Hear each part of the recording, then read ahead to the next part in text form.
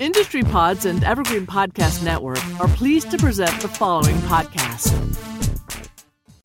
This content is for informational purposes only. You should not construe any such information or other material as legal, tax, investment, financial, or other advice. Nothing contained on here constitutes a solicitation, recommendation, endorsement, or offer by Draper Goren Holm or any third-party service provider to buy or sell any securities or other financial instruments whatsoever. Yo, Blockchain and Booze Nation, session 62 of Blockchain and Booze. I used to say 62 weeks deep into quarantine, but I feel like things are opening up now. So welcome to session 62. I'm so excited for our show today. We're doing an end-to-end Solana deep dive. Solana has been roaming crypto Twitter for what feels like ages now, and it kind of felt rude not to do this already, especially with DeFi summer coming up. So I'm going to stop talking and bring out our guest. And by the way, we were supposed to have two guests tonight, but Sam had to cancel last minute.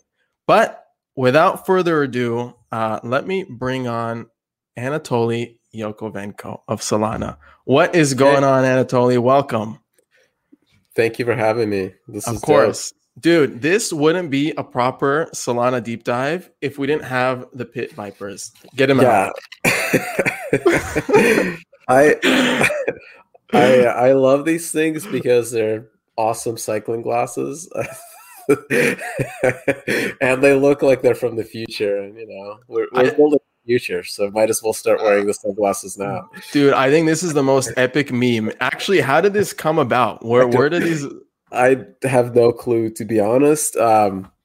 People just started wearing them like when this kind of laser eye thing started happening. A little after laser eyes. This was like, I think the laser eyes are starting to get old, and people started putting these on like their avatars on Twitter. And these are like awesome cycling glasses. If you're a cyclist, they're big and wide and polarized and like fairly cheap, so you can get a bunch of them. So I've been aware of them like before that, and I was like, shit, people are wearing Pit Vipers. I'm down. Dude, that's so epic. I swear, I got so excited when I booked you and Sam to come on. Fortunately, we'll reschedule with Sam, but I literally went on Amazon and I bought a pair. I was like, it won't be proper. I'm not going to make you wear them the entire interview. So let's take him off. We'll bring him up. I wear them all day. I know, it's crazy. Also, what are you drinking? Cheers.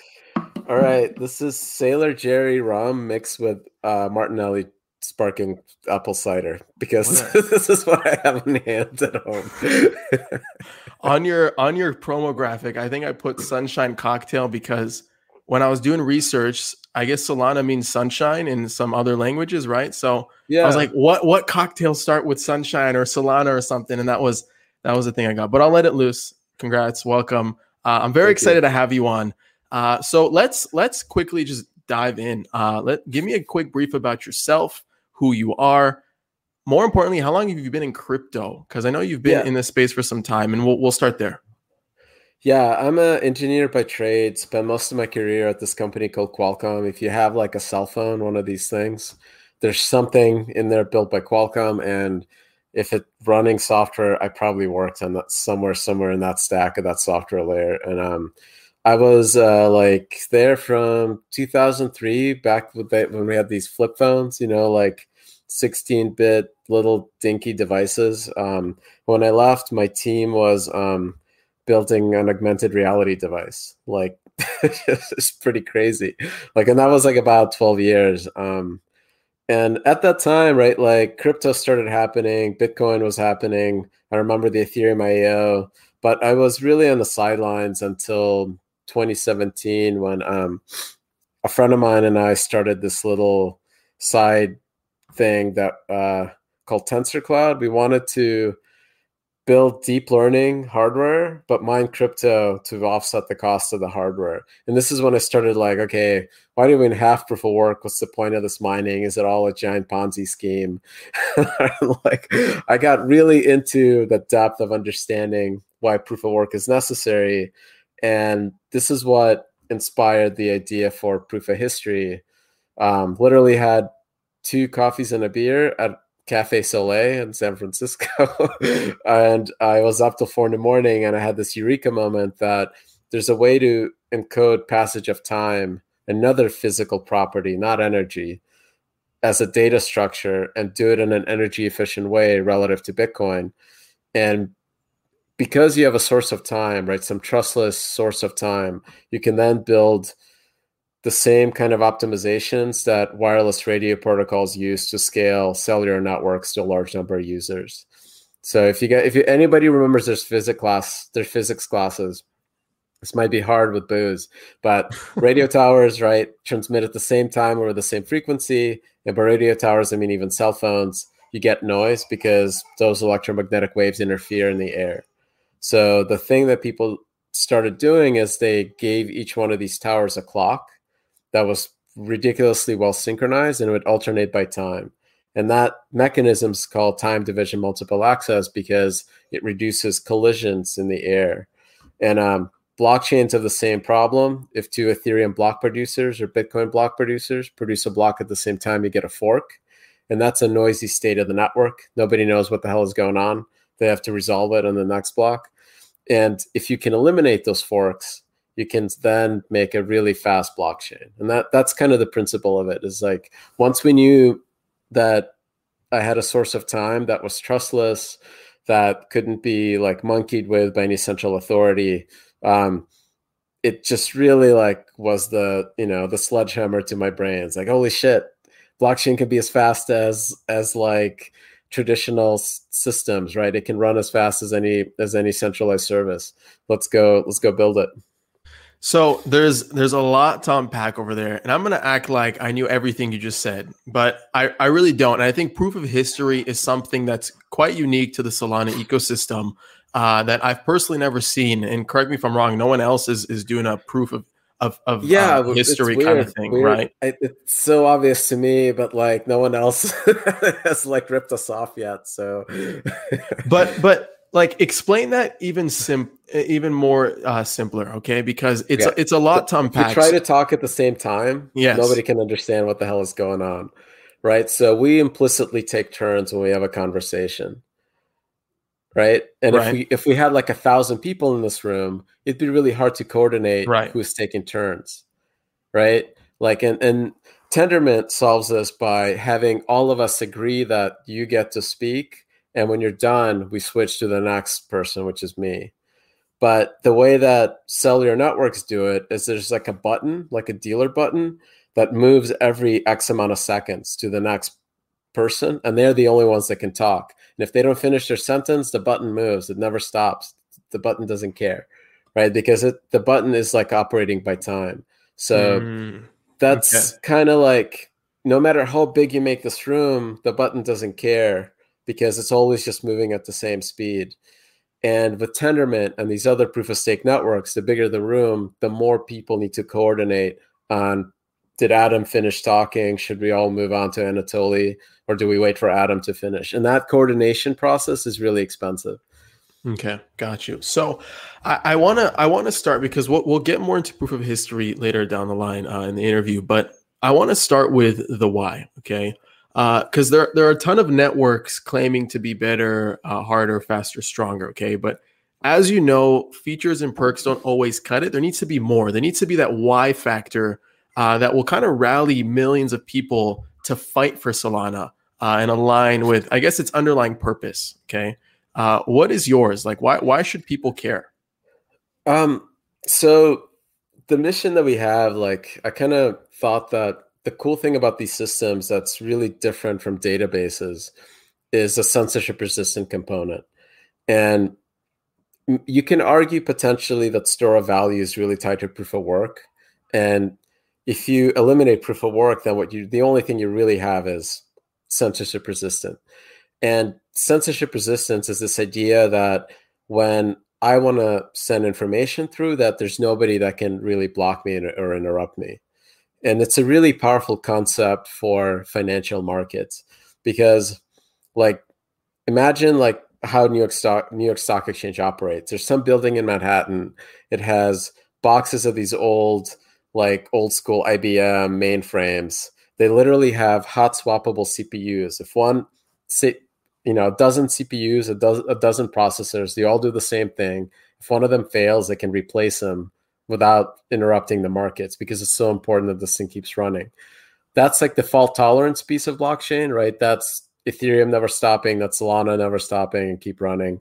But the other really critical piece here is that if I want to participate in this market, they will put my computer next to their thing that's running the market and give me a cable that's exact same length as everyone else's, to guarantee that I have the exact same kind of information access as everyone else. This idea that nobody can get ahead of you, nobody can like outrun your orders, nobody has more information access than you, and everybody has fair access to this thing.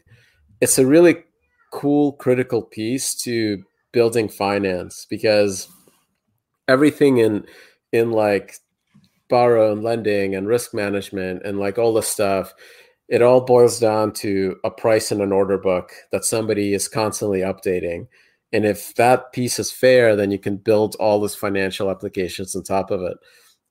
So it really, literally in those like seed level slide deck, when it was just me and like a white paper, it said Solana is blockchain and NASDAQ speed. Like we want to build that box that's in Manhattan, but globally distributed, open to everybody, as fast as the one at New York Stock Exchange.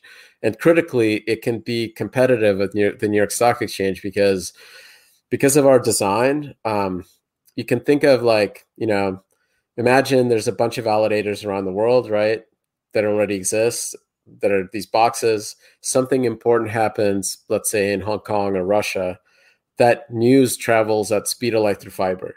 Mm-hmm. That's as fast as it can go, right? That's the speed of the internet. Like it can't go any faster than that. Mm-hmm. The state transition, the transaction for that market in Solana, for example, in a Serum market, is going to propagate through those validators at speed of light through fiber. So by the time a trader looks at that newswire in their terminal, they look at a price at New York Stock Exchange or price at Solana on Serum, right? They see that price already reflected. So we're not there yet. Right now, our block times are 400 milliseconds. To get there, we need blood, sweat, and tears to get them down to 100 milliseconds. It's going to take a lot of work. But in theory, like nothing is really impossible about that, like us being competitive at the core function of what this thing is, markets are supposed to do, which is translating news into a price. Like we can be competitive with New York Stock Exchange, with Chicago Mercantile Exchange, London Exchange, but globally, global scale, like open to everybody. Just you have your cryptography, go and use it. And that's a powerful idea, or at least big enough for me to like go try. You don't have to build everything. I think building that, I think is big enough. So actually, how do you get it down to 1,000 milliseconds? What 100 milliseconds? 100 milliseconds. How do you reach that point? Yeah. So there's about all the low hanging fruit we kind of have done already, but basically like you have a bunch of hard problems, but engineering problems, not computer science problems. You have in bits, right? Like data that's streamed into a network card. How fast can you pull it up from the network card to the GPUs that do signature verification, to the CPUs that examine those packets and fetch state? How fast can you fetch the state, like the literal markets, then figure out what program is supposed to execute, and then how fast can you execute it? And if this was like Qualcomm and I had 10,000 engineers, we would be thinking, okay, let's build an ASIC board that just does this as fast as it can. And it can get that thing down to sub 1 millisecond, that whole operation. And then the rest is just speed of light. So because, everything is like baby steps, where we're at is still using commodity hardware off the shelf. And that's also getting faster, just without us doing anything. We went from needing 4 GPUs to get to 1 million signatures per second. Now a modern day single GPU can do 7 million. And that was just a span of 3 years. So wow. Hardware kind of like, if we just kind of keep optimizing for what NVIDIA and Intel does, we'll get there. If we find a path where we can outpace them, that's even better.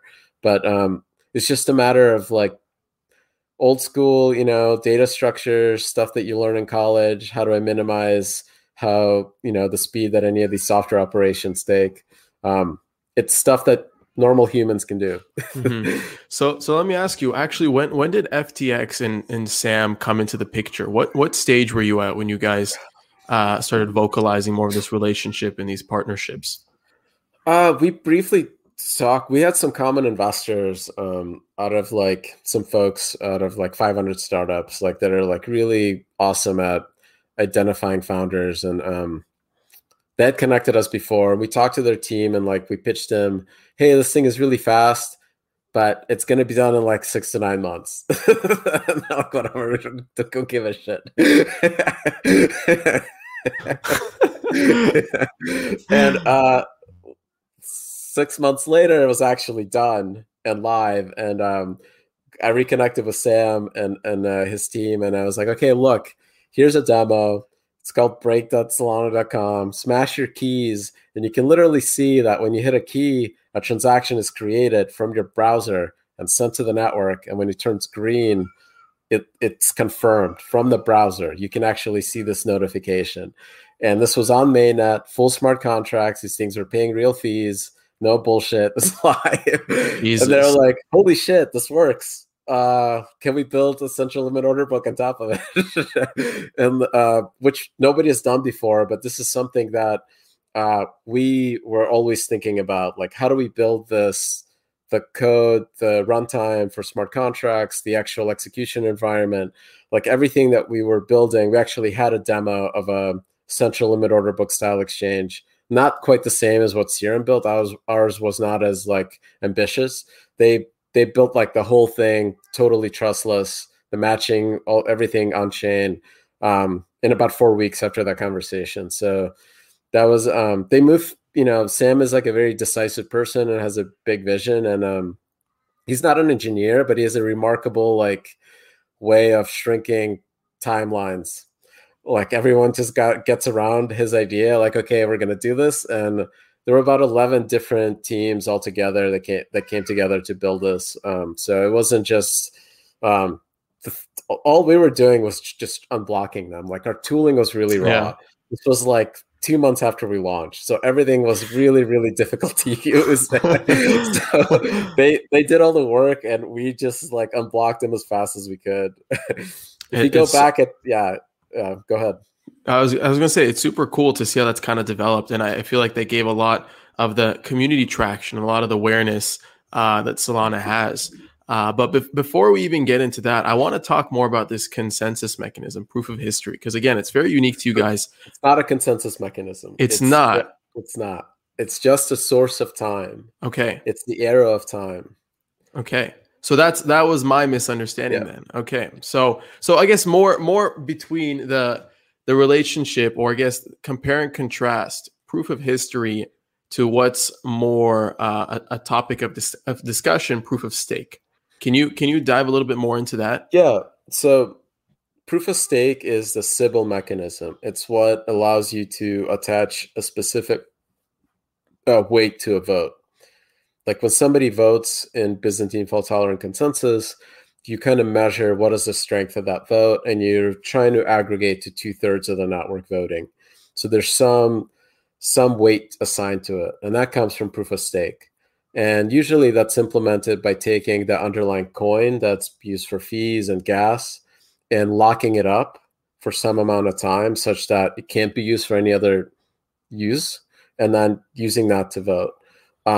So that's proof of stake. And proof of work is not a consensus mechanism. Proof of work is a measurement of entropy and electricity that gives you weight, right? When you propose a block, you propose it with a specific weight. So that's kind of the subtle difference here, is that proof of history is not a Sybil mechanism, right? Mm-hmm. It's not there for me to differentiate that it's Anatoly versus some bot pretending to be Anatoly that's voting. It's there to order everybody in the network to make sure that they all don't speak at the same time. Okay, got you. So are there any less obvious flaws that come to mind when, say, comparing proof of history to proof of stake? So we use proof of stake to vote on top of like as our consensus mechanism. The really hard difference between proof of stake and proof of work and this is a very subtle one, is proof of work has this interesting property that it's burning capital to create security. Like you have to go buy this electricity, you have to spend the money to go get it. It's real money, right? This is why it's called proof of work. And with proof of stake, how you acquire these tokens is kind of arbitrary, right? You didn't spend, you may have not spent any money to acquire them. You may have broken into somebody's system, right, and stolen their keys. So it doesn't have like any real weight to it. Mm-hmm. It's based, proof of stake is more based on the physical security of the cryptographic keys that's associated with that stake. And the challenge here, and I think this is something that we've taken on head on, is that how do you maximize that number of individual parties that have their individually controlled cryptographic keys that have any stake associated with them? Because when a number like, let's say a proof of stake network, 100x in price, does it get any more secure? Doesn't. It's the same people that hold the same keys still making those blocks, right? The opportunity that you get if the network 100x in price is you can increase that set. Like you can spend more on hardware, you can go get more of those people. Same thing with proof of work, right? If the coin 100x's, unless somebody spends it to get electricity, the network doesn't get any more secure. But it's really hard to do that from a consensus like implementation. To actually increase that number of people that are participating in consensus directly to a large set. And a lot of people kind of do a lot of cheat. I don't know. Like Ethereum 2 cheats by creating shards and committees of 200 nodes that all vote in a particular shard. So it's only so they only have to deal with Byzantine fault tolerant consensus involving 200 different signers for that block. Right, and during that shard, Algorand selects a random subcommittee of 200, again, to deal with a small set of users that decide on this block, because it's really hard to coordinate 200 different signers. But you kind of limit your security to 200. So the cool thing about proof of history is it allows us to scale that set of active participants to be effectively unbounded. It gets slower with the log of the size of the network, but like what we have right now, the way that Solana is parameterized right now, it's not going to get any slower up to 40,000. So we can basically like think of it as unbounded single shard, giant set of people that all decide this block is good. And to me, that's really, really important, because if we imagine these networks actually handling $100 billion of real volume per day, or a trillion, right? Like a trillion in payments volume. Yeah, sure. Like is like the chief security officer of Bank of America going to trust 200 randoms, right? Like it's going to be a hard sell for us to convince him to trust 10,000, right? I think crypto in general is a hard sell for them. Now get into the details, right? But at some point, right, if we can look at this network and you're like, okay, you literally need to have 10,000 independent different people to all collude to mess up the order of the system, to break the markets. That's such a large number. Then you're like, okay, I can trust this, right? And this is why we've designed the system for this purpose. This is why like the use case we're most worried about is this like markets. Like we really want to displace New York Stock Exchange, CME, like truly global price discovery. Like I think is a really cool thing, because I think it goes beyond just like trading stocks. Stuff with NFTs, as you've seen, is price discovery for art, right? Like it kind of becomes much more personal quickly. Like I remember playing Ultima Online, getting a banker's check, like going on the weekend to the bank as a teenager, sad picture of this, to send somebody a posted mail to buy digital gold in a video game I was playing.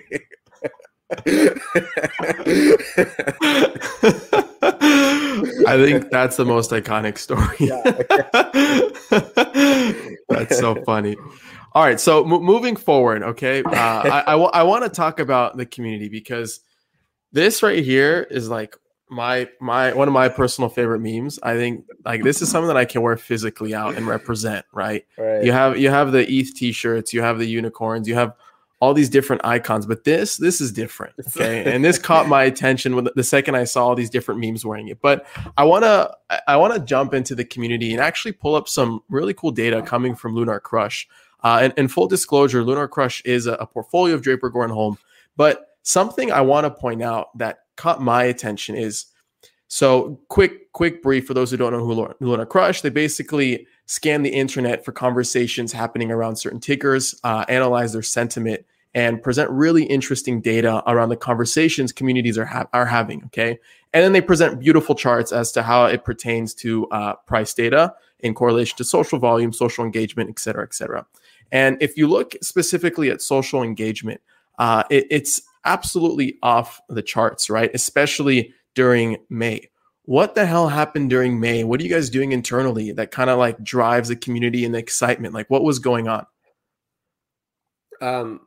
So we started doing these hackathons, like actually 6 months ago. And the first one, we had 1,000 registrations. And this was like a little bit after Serum launched, like a month or two after. We were like, let's do a hackathon.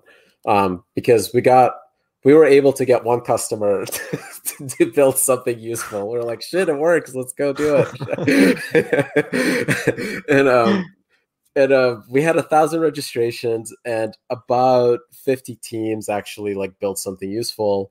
The second hackathon we launched, that was like start of this year, January, and there were 3,000 registrations, and that was really cool. And we saw about 100 teams that launched something useful, and I think 11 of them raised over $1 million in seed funding, which blew my mind.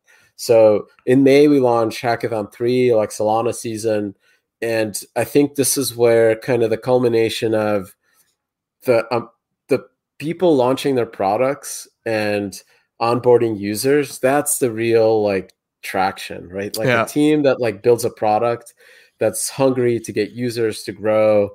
They go out there and like build their platform, their community, and go get users. That's what really creates an ecosystem. And that's something that no centralized company can compete with. You know, this is something that I like learned painfully at Qualcomm. I was working on every proprietary operating system you can imagine, QNX, like the stuff that were like BlackBerry, while the nerds that I loved working on Linux were doing this over the weekend for free. And it was a joke at first, and then they were like, oh shit, it's kind of cool. Like this free Unix platform can run on ARM. And all of a sudden it's the de facto operating system on mobile. Like everything runs on Linux.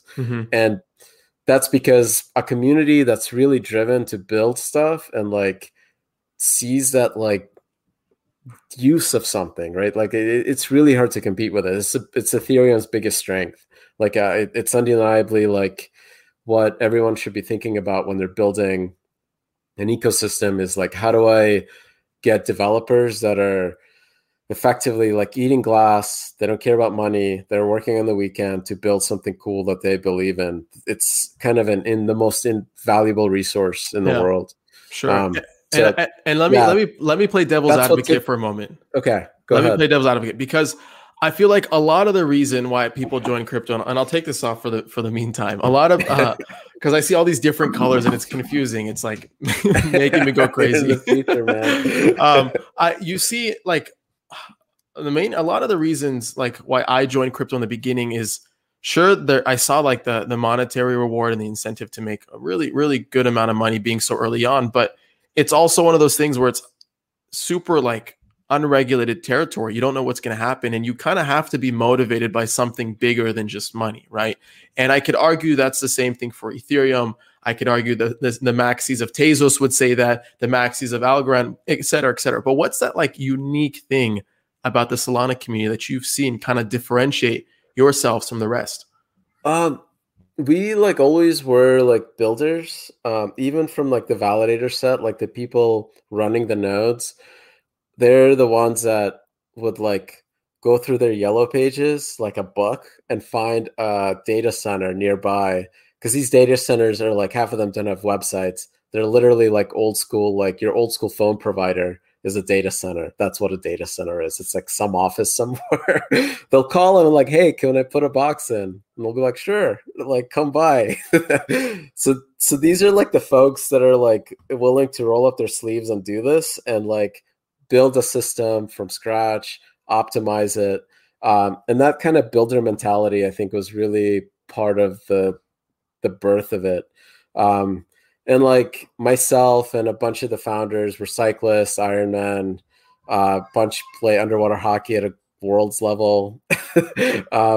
There's a bit of a like competitive race mentality. We want to win, and I think a lot of folks are kind of like into that. Yeah. So that's inspiring, and you see like trading itself, right, is also very competitive. Like, I don't know, I don't know why, but people love to like, I don't know if you saw the Cope community blow up, but it's a competition, right? That's effectively like ranking your bets and stuff. And it's all a competition, 100%. Yeah. But the spirit of competition is that it's fun, right? Like it's competitive. There's something at stake, but it's fun, and we can all get a beer afterwards. Yeah. And come on Blockchain and Booze and have a drink. So let's transition more into now NFTs, okay? Because that's the latest buzzword kind of roaming crypto Twitter, and I'm so happy that NFTs kind of had the snowball effect that they did, because it introduced a whole nother level to crypto culture, arts, music, fashion, and so much more that kind of relates to that.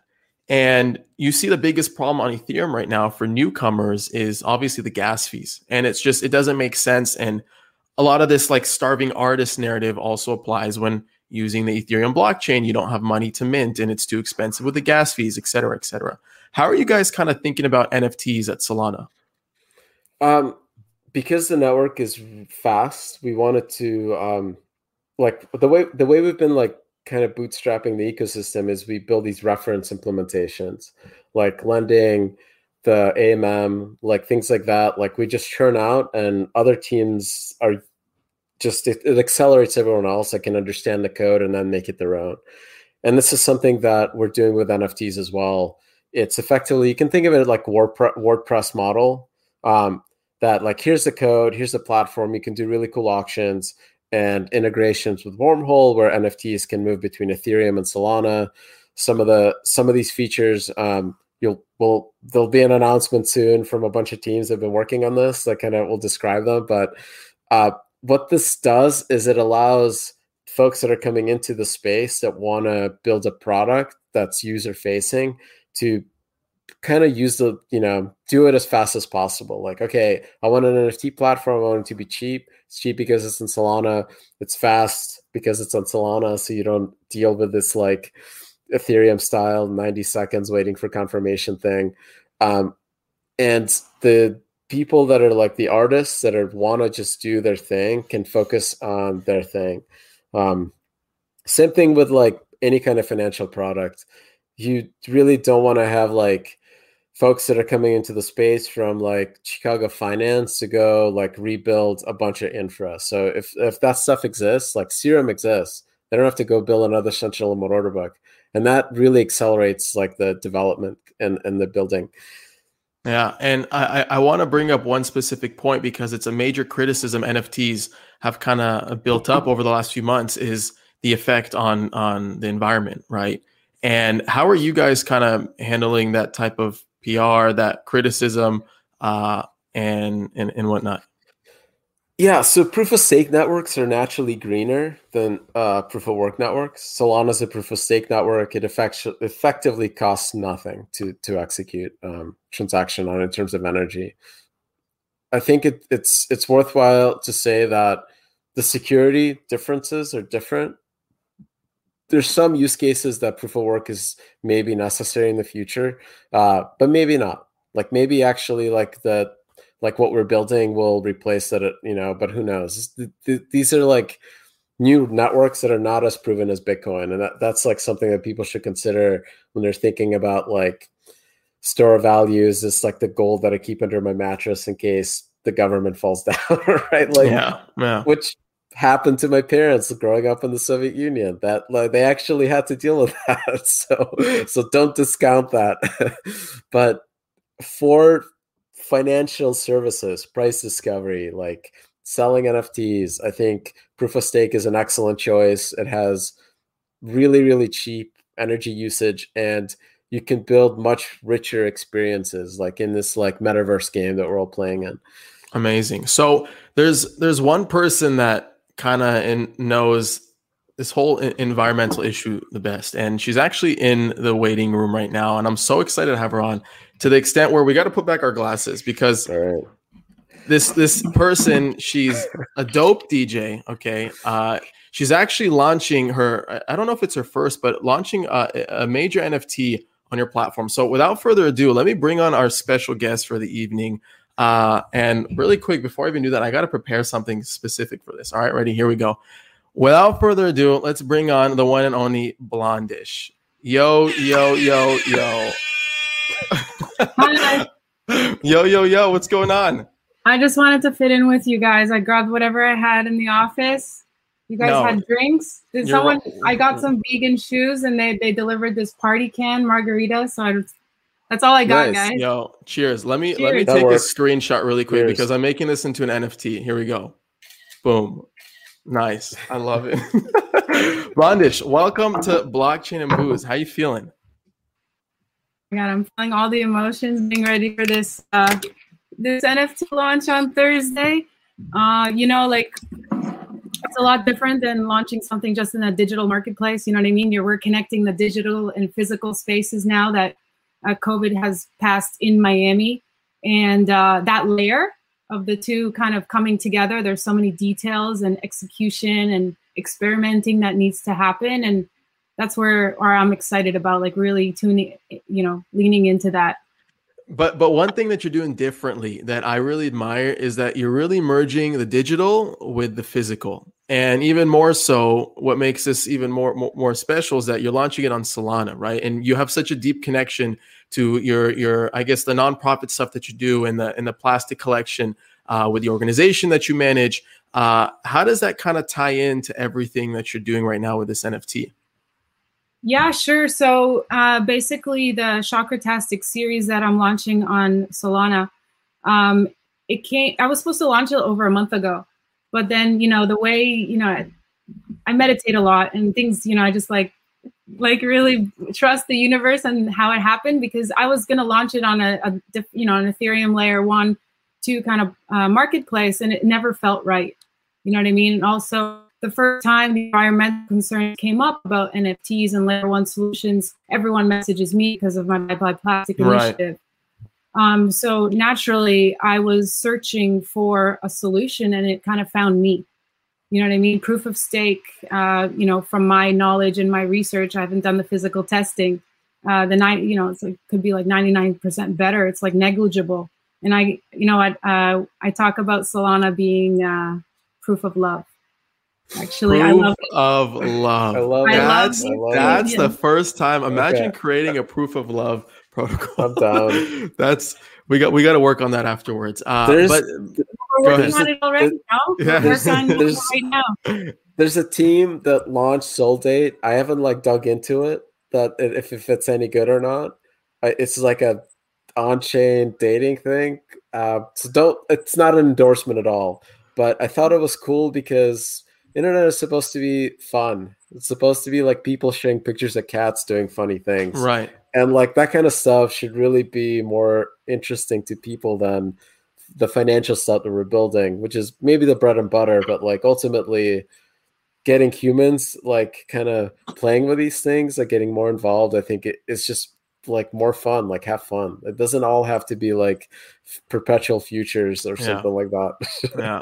And I think, Blondish, that's the beauty of also what you're doing. I'm curious to hear more about the creative strategy, because when you were explaining it to me behind the scenes, it was something I've never really heard of before. And you're actually debuting it at BTC Miami tomorrow, right? On Wednesday.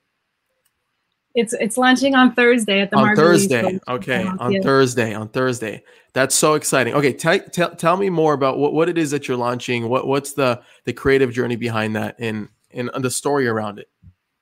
Yeah, sure. I mean, back to this, blockchain is supposed to be fun narrative. basically, everything I do in my life, I realized through my music is to bring people more abundance and happiness. And naturally, blockchain and, all that tech and everything that's happening with crypto can bring us more towards that fact. Like right now, we think about, crypto and blockchain making us money, or crypto, whatever. But in a few years, when everyone has their own crypto project and they're all kind of bridged together, like money won't even be a thing. You know what I mean? Also with the social tokens coming about. So I'm just working on different tools to people for them to discover a bit of more happiness and abundance in their life. So the Chakratastic series, it's an ever evolving series through the chakras. So, Chakratastic 111, which is launching on Thursday, was just kind of like my first exploration of the chakras. I made all of the music in 432 hertz, which is language that our cells understand, and it's the language of the universe. It's how everything is created. So naturally, when you listen to these pieces, it's a feeling. It's a feeling where you just understand, and your body understands it, and it just gives you goosebumps. It just makes sense. You know what I mean? So. I love it. Yeah, I explored that with my friend. He's a 3D artist, Jordan from Known For. We paired it with 3D art and plutonic solids associated with the chakras. And we're doing a full-on installation with different hero pieces. I'm working with Artplug. They do crazy shit. And we're, presenting it in the art world. And the art world is receiving it very well. Like art collectors are reaching out like nuts. I've never done anything in the art world in my life. So it's nice because it's the merging of different industries, and it's all for good. Congratulations. Congratulations to you. I'm very excited to see how Thursday turns out. I have no doubt that it's going to be a major success. And where can people find more about it? Right now, you can go find out on chakratastic.com, but I don't know what I'm allowed to say because the launch is tomorro. We need some alpha leak. Anatoly, I need your approval for some alpha leak. The marketing folks will kill me. They've been working so hard on this. They're working so hard. Just check out, go on my Instagram right now. Everything's on Twitter, all the information. If you set up Phantom Wallet, it's funded with Solana, it's not like Ethereum, so you can't pay with Ethereum. So you got to get set up. There's a few steps there. So I started explaining everything to my community. Amazing. Blondish, congratulations. I'm very, very excited for you. And congratulations to you guys, Solana. This is going to be a really cool collab.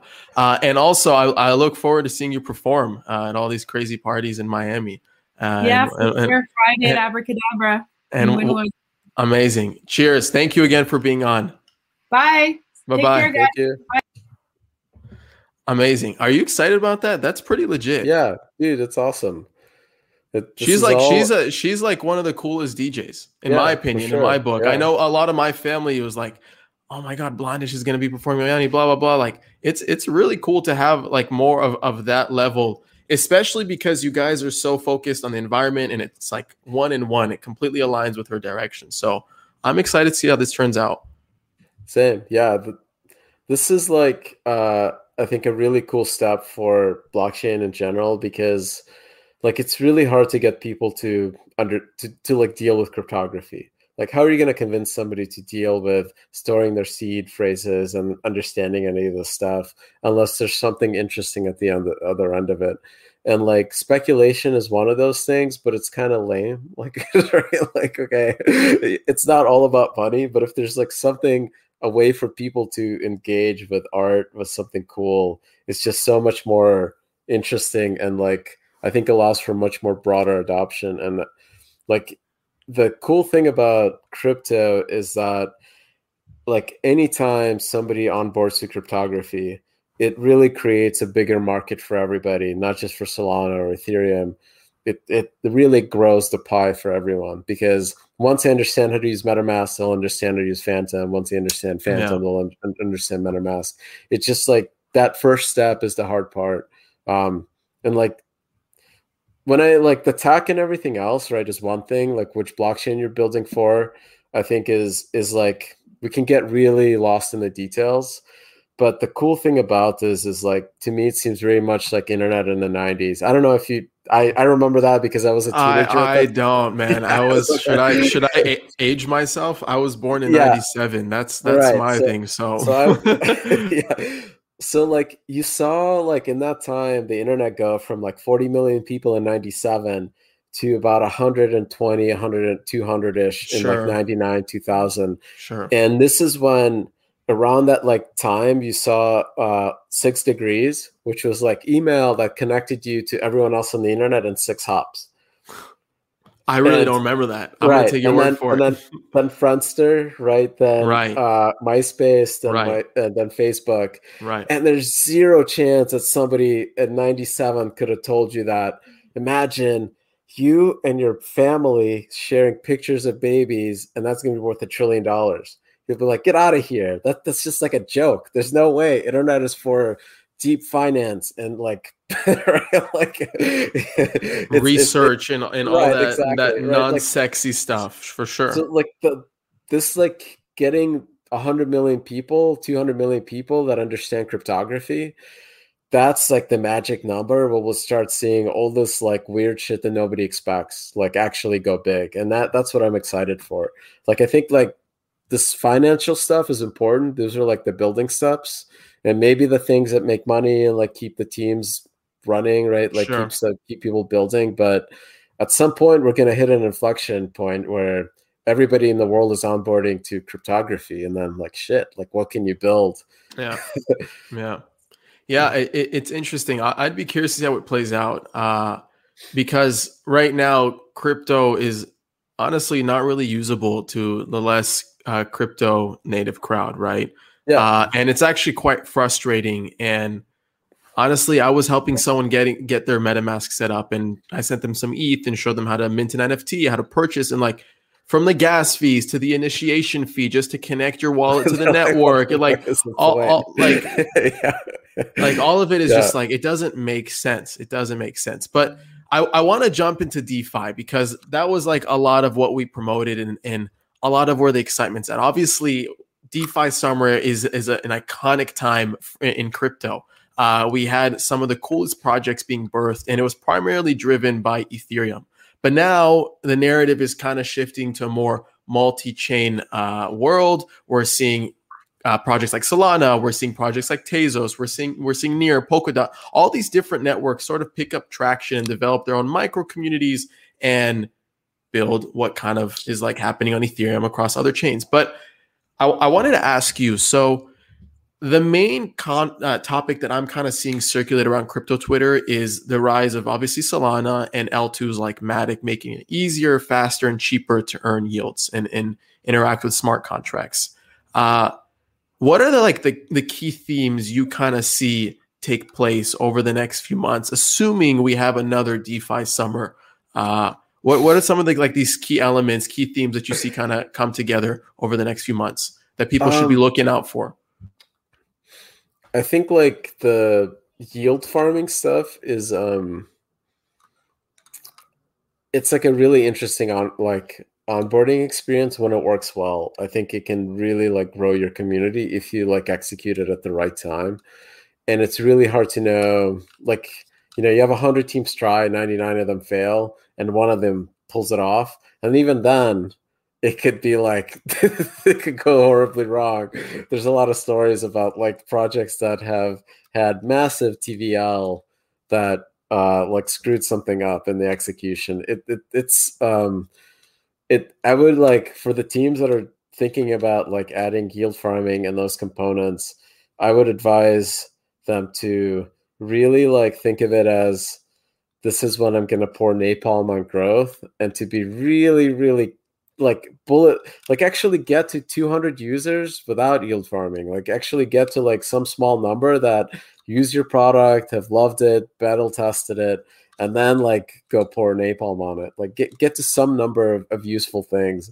And I think what we're seeing now, like at least from the hackathons that we've done, is the teams coming into the space have a lot more experience. They're like the guys building Mango Markets or Psi Options. 5+ years are working in like Chicago finance, like serious devs with like deep C++ experience, working inside and out of a matching engine, that are now coming into DeFi because it's a new way to do finance, and it's really exciting to them. It has a way more growth opportunity than anything you see in TradeFi.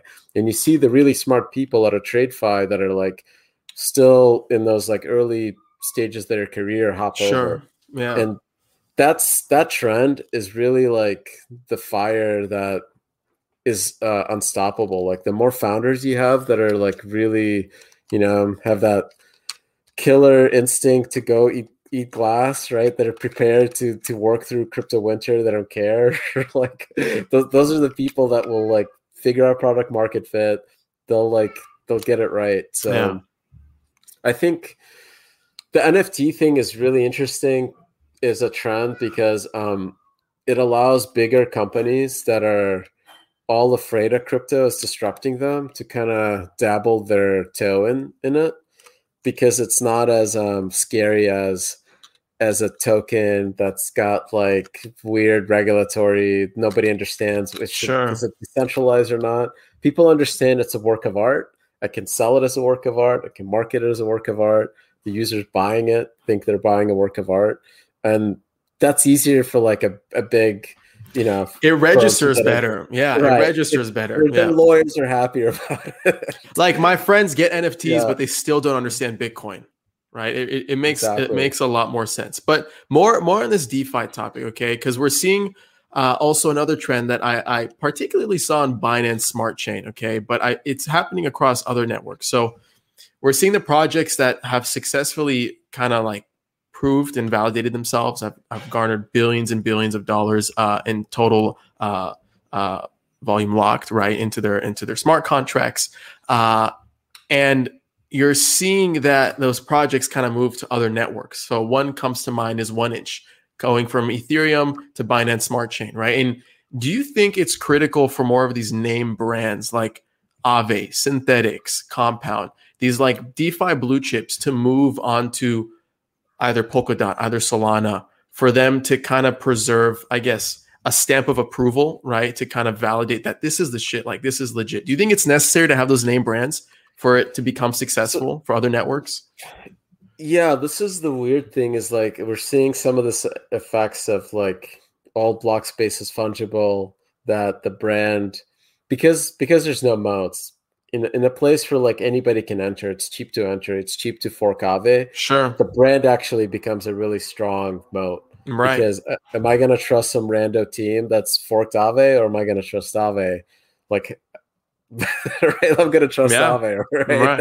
Right. So that's why I think it's I obviously give your 2 cents, but I think it's critical to get that early adoption from these name brands. Like when Aave announced that they're integrating with Matic, right? It sparked a frenzy kind of validating Matic as the layer 2, right? Do you think it's essential for that to happen on Solana? So we had like kind of a different story, which is that we're not EVM compatible. So it's harder for somebody like Aave to hop over. But we saw Raydium, which is home built. They had over like 1.6 TVL at some point. They partnered with Sushi, where the Sushi community members can yield farm Sushi tokens through governance on Raydium and like some share in the rewards. And this is kind of a different story, because our fundamental building block for finance is this Serum Central Limit Order Book. It's just a different design space. So Aave, like you can't just copy and paste the Aave code and run on a Matic, which is what Matic is providing, a cheaper version of Aave through some, you sacrifice some settlement guarantees because you're going through a bridge, you're taking additional risk, but you're reducing fees, and their community can make sense of that decision and go do it. Rebuilding a borrow lending on top of Serum is like its own set of innovation, and like kind of like you have to have a team that's doing it. And there's like 3 different teams that are doing that right now, like Jet and Everland and a couple others. Mango is in effect like using borrow lending on top of Serum. Those are their own homegrown teams, I think it's going to be interesting to see if they will partner with somebody like Aave later on. Like, this is not an alpha leak. This is just like something that I think could happen, because the crypto community, it's not like everyone on Aave is not in a Solana, right? It's the same people, right? They're all aware of us, and they think some of them think Solana's cool, some of them could be ETH maxis, but it's not like us versus them. Sure. And the people there that are like, oh, dude, Mango Markets is like really cool. Why don't we partner with them and figure out how to like move TVL and combine efforts, because it's a different product. That just kind of takes a bit more time, but we saw that play out really well with the Sushi Radium proposal. And that's like weird. It's totally different from traditional BD because it's governance and communities coming together. A lot of these folks are in both communities, and this is where that intersection happens. And this is where like the love comes from. Like, we're all in the same boat. The proof of love. I'm forever using that. The proof of love. Exactly. It's interesting, like, and cool, right? Like, and I don't know how that's going to play out. I'm very happy for Matic, right? Like, I think it's got a totally different vision than what we're doing. Great to see them succeed and like build out a cheaper, faster EVM. Why not? Like, why that totally should exist. Yeah. I guess everyone's just placing bets here. No one really knows what's going to happen. I think at the end of the day, whoever makes it easiest to use will win. Whoever limits those barriers to entry and makes it cheap. I could be wrong. I'm thinking. You know where I'm thinking about it from? I'm thinking about it from my friend's perspective who are not in crypto 24/7. They understand Bitcoin. They might be trading it on Robinhood. They maybe just open a Coinbase account. They probably trickled with shit coins and meme coins and saw the rise of NFTs from their top influencers. And, like, they're seeing all that stuff and they're approaching it from the perspective, but like, wait, how do I get involved? And I think that's where like my rationale comes from.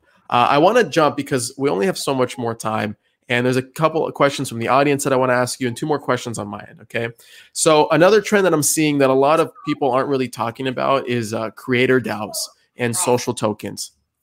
And I think it's an under-tapped opportunity that I'm personally super excited about and see it as a true vehicle for mass adoption. Reason being that these influencers, these creators, these musicians, they're people who've amassed thousands to millions of followers on these Web 2.5 platforms. And if they tokenize their community and they provide next level access, they provide a share of ownership, whatever you want to call it, it's actually the purest level of influencer marketing for these networks, right? Saying, I just launched my token. You can go buy it on Solana versus ETH versus any of these other protocols at these networks. What are you guys doing at Solana to kind of capture that traffic, one, and help empower creators? So you could, I don't know if you've seen Cope, that community, Cyril. He's like kind of a one-man machine that like builds amazing things. That was built from the ground up. And it's already pretty trivial to launch a token on Solana. There's some JavaScript. It takes like pennies to do it. So he was able to kind of kickstart his community and distribute like 40 to 50,000 tokens like out to his followers. And it doesn't cost that much more to do it to 1 million users. It's going to cost you like a couple bucks. So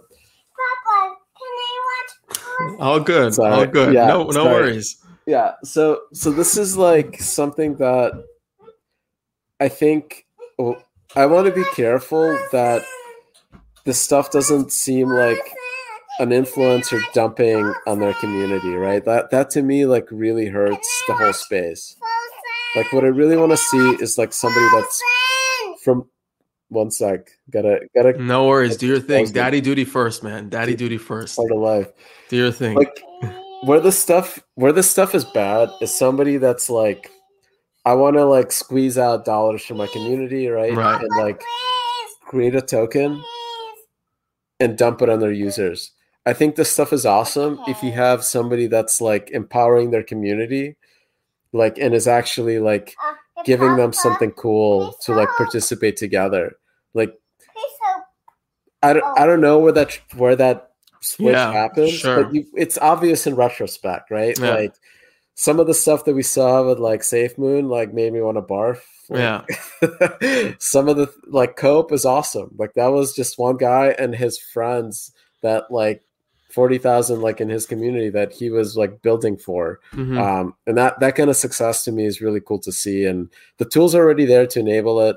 We want to build a few more things. There's governance standard implementation that's coming out to let you do some more controls and like program upgrades, comp style kind of governance.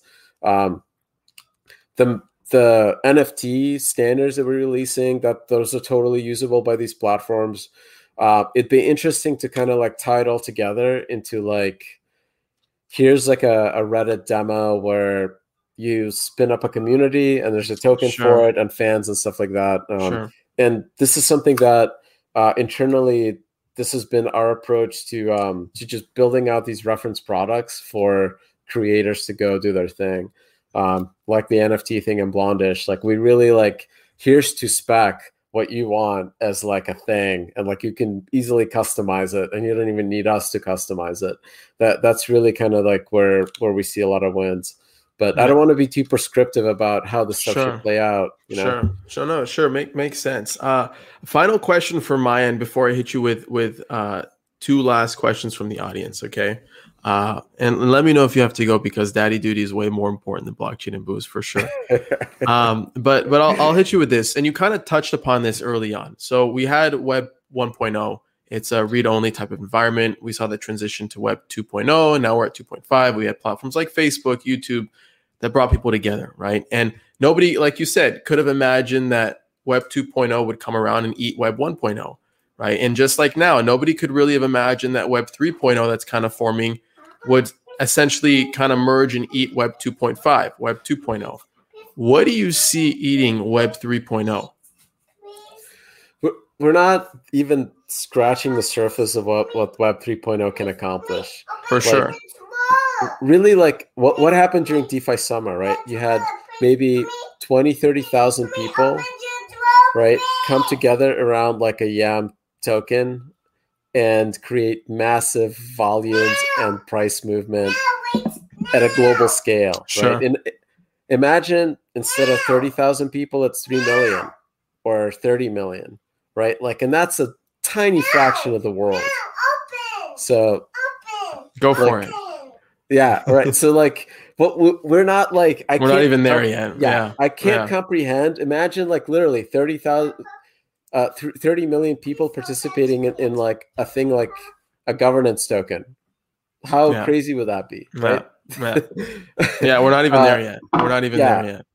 No, I hear you. And it's a question I ask everyone, because I always like to hear everyone's perspective on what they kind of imagine. Right. But look, I think that's a perfect place to end off. What is that? Oh, nice.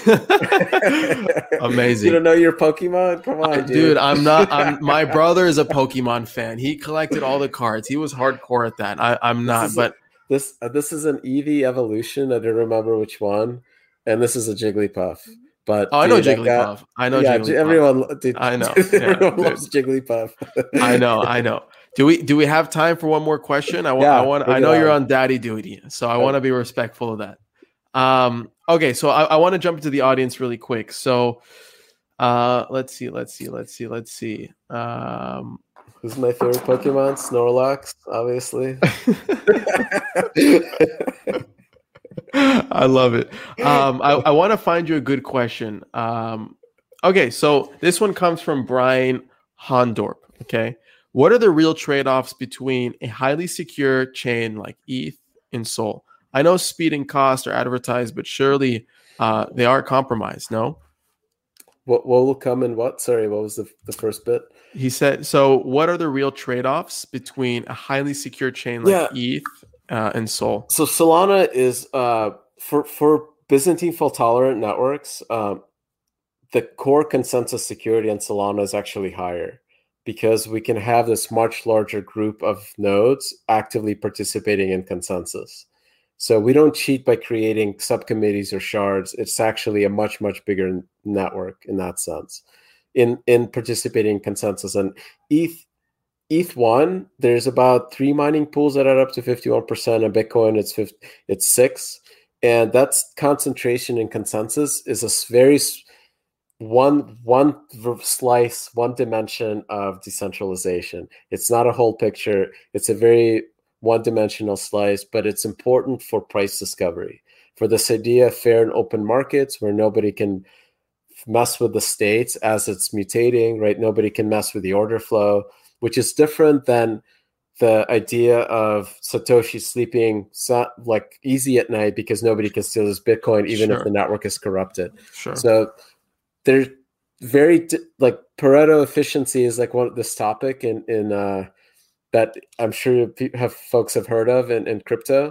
It means that there is trade-offs. The trade-offs for Solana, because we're so focused on this, maximize that number of nodes and consensus, like it is more expensive to run.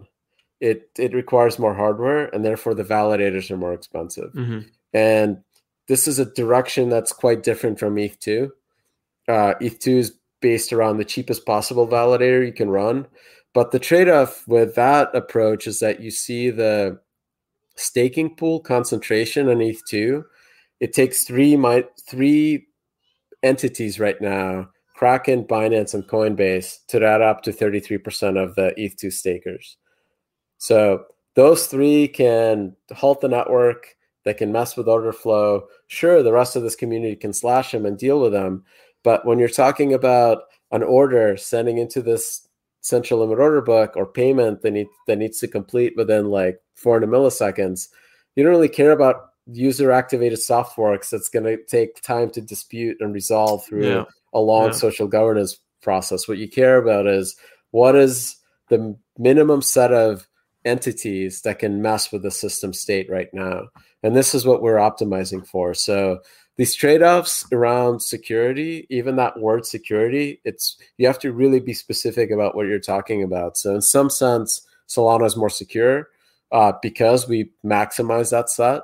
In other ways, because validators cost more to run, there's less smaller hobbyists that can run it at home at the cheapest possible way. And that is the big picture is hard to quantify. So folks should really think of this as there's probably going to be a couple use cases that are really good on certain chains because it's all cryptography. It's easy to bridge. All the assets traded on Serum, like most of them are coming from Ethereum, and a big pile of them are Bitcoin. It's cryptography allows that to happen. So all these networks, it's a bunch of work and pain in the ass to bridge them, but it's because it's software and cryptography, there's engineers that'll do it. And the rest is really like community ideal kind of like trade-offs for use cases. We'll see what happens, right? That's kind of up in the air.